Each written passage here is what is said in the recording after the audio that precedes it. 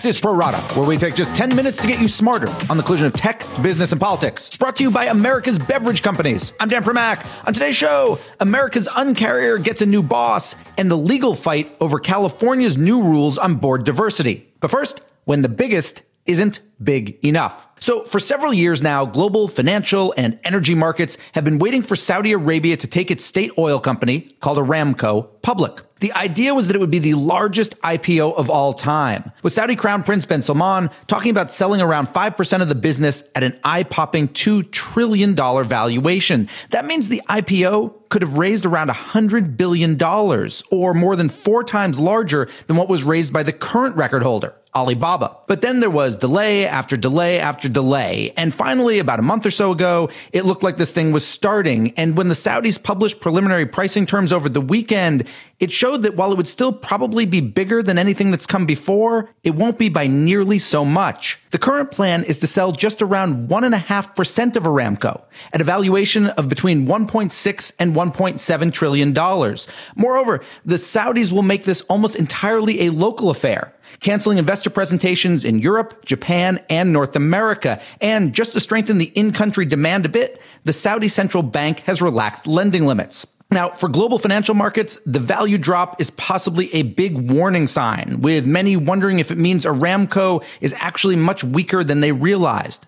For energy markets, there are some concerns that this event is the actual manifestation of peak oil. And for Saudi Arabia, a smaller capital infusion, bringing in less money via the IPO, could make it harder for the Crown Prince to achieve his vaunted Vision 2030 plan to diversify the kingdom's economy. In 15 seconds, we'll go deeper with Axios energy reporter Ben Geeman. But first, this. Pro Rata is presented by America's beverage companies. Our plastic bottles are 100% recyclable, including the caps. We're working together to reduce our industry's plastic footprint with a new initiative called Every Bottle Back. Because the more bottles we remake, the less new plastic we use. Learn more at everybottleback.org. We're joined now by Axios energy reporter Ben Geeman. Over the weekend, you see the kind of formalization of these scaled back ambitions for the Saudi Aramco IPO, and your initial reaction is what? Hey, Dan. Yeah, this has really been the incredible shrinking IPO. And look, a lot of this was kind of visible in advance, right? As you mentioned at the top of the show, there's been fits and starts around this IPO. And ever since Crown Prince Mohammed bin Salman, MBS, floated this $2 trillion valuation, a lot of people have looked askance at that, right? You know, no one ever really thought that they were going to get all the way there, or at least it was seen as quite unlikely. And now, of course, we have confirmation of that. And I think there's a few things going on here. Look, Aramco in a lot of ways is, of course, an incredibly attractive company, to say the least. It is the world's largest oil-producing company, pumps about 10% of the world's daily crude supply. So that sounds good. Okay, but there's some problems here. One is that there's some big geopolitical risks around this company, and that was certainly something laid bare when we had those major aerial strikes back in September. The rocket attacks, yeah. Exactly. That knocked a lot of the production offline. It covered fairly quickly, but it was still, I think, a very kind of stark reminder about some of the vulnerabilities there. But I think there's a lot more going on, too. The way that Aramco is positioning itself in a kind of peak oil demand world is really sort of fascinating here. And there's sort of 2 stories you could tell about Aramco. One looks really good for them. One looks not so good for them. Let's break into that. What's the good story? What's the pro-Aramco argument? The one that if you were to buy into the IPO, it might actually be worth more than $1.7 trillion on day 2 or day 20 or day 200. So I think the pro argument on Aramco is that in a post-peak demand world, they're the last man standing. So let's break that down for a second. Their huge prospectus ran about 650 odd pages, included some analysis from a prominent industry side consultancy that said, look, oil demand could peak as soon as the late 2020s, could happen and, could flatten out in the mid 2030s. But Aramco says, look, in that world, when the total market is flat or shrinking, we're in great shape because there have been a lot of studies that show that their per barrel crude emissions are low compared to other major producers because it's basically, candidly easier to get their oil out of the ground than a lot of other places. And so their analysis actually says, look, even if oil demand is flat or shrinking, our production will keep going up and up and up because we have the lowest cost or very low cost per barrel to produce. And in a carbon constrained world, we're well positioned to kind of navigate some of those constraints. So basically the idea being our net production might actually, in theory, in 20, 30 years go down, but our market share would go up. No, they're saying both. They're saying that their market share would go up and that their net production would go up through essentially mid-century at least. They're essentially saying, hey, in a shrinking market, we're going to pump more because we're the most attractive from a price standpoint and from a climate standpoint. Okay, so give me the bear case. What's the counter argument to that? What's the argument for why already 1.6, 1.7 trillion is on its face already too high? There's a few reasons. One is the geopolitical risk we were just talking about, the security risk. Two is that,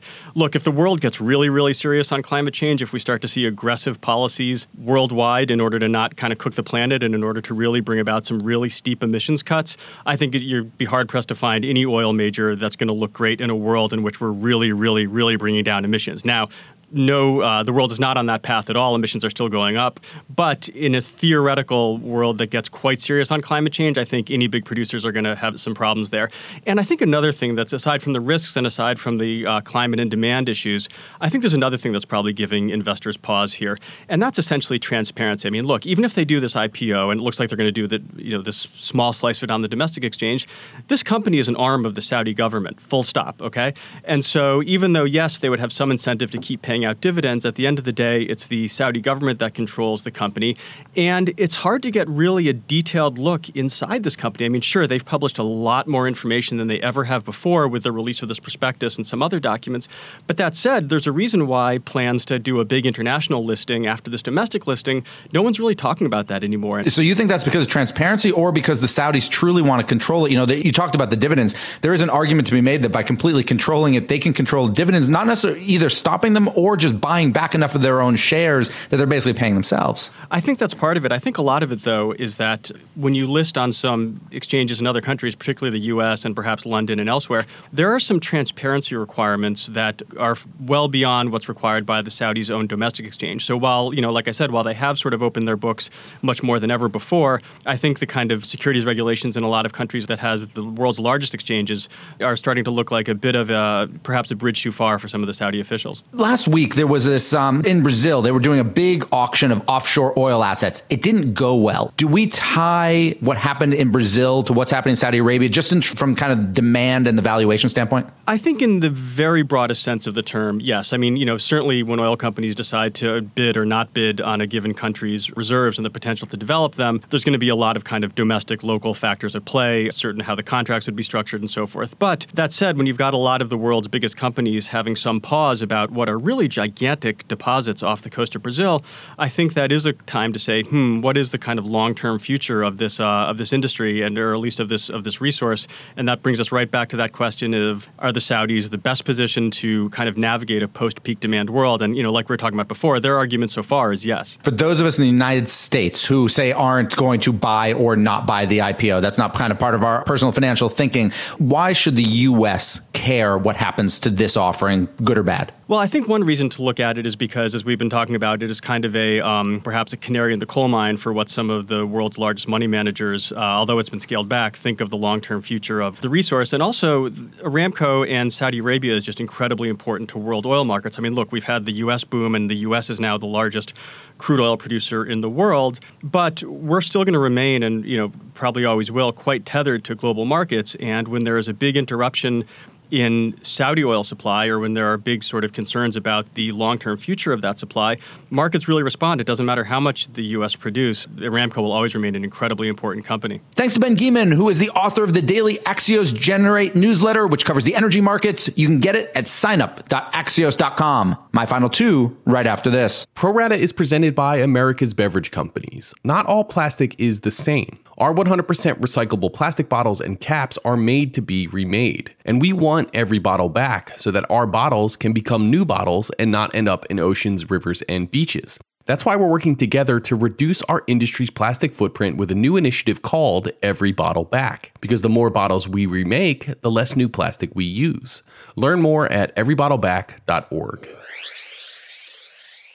Now it's time for my final two, and first up is T-Mobile US, which announced this morning that CEO John Legere will step down next May to be succeeded by President and COO Mike Sievert. Three things to know. First, Legere had been widely expected to step down once T-Mobile's acquisition of Sprint finished, but there had been some questions as to if his plans had changed because the deal has hit numerous snags, including pending lawsuits by 10 states' attorneys general. 2, Sievert was always viewed as the successor, so this is not a surprise. And 3, the timing, the next May part, means Legere will not become CEO of WeWork, an idea that had gained some media traction last week. Instead, he becomes the tech world's most eligible CEO candidate. And finally this morning, California is being sued over a new law that would require all public companies headquartered there to have at least one female board member by the end of this year. The idea is to improve gender diversity on corporate boards and would slap a $100,000 penalty on any companies that don't comply.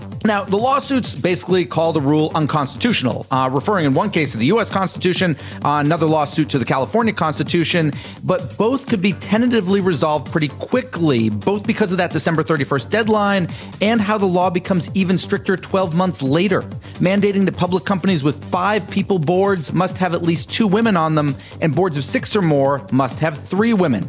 Why it matters beyond the corporate liberty versus gender discrimination debate is that several other states are thinking about similar laws, but are unlikely to move forward until California's courts rule. And we're done. Big thanks for listening. And to my producers, Tim Shovers and Jesse Lee, a big happy 91st birthday to Mickey Mouse. And we'll be back tomorrow with another Pro Rata podcast.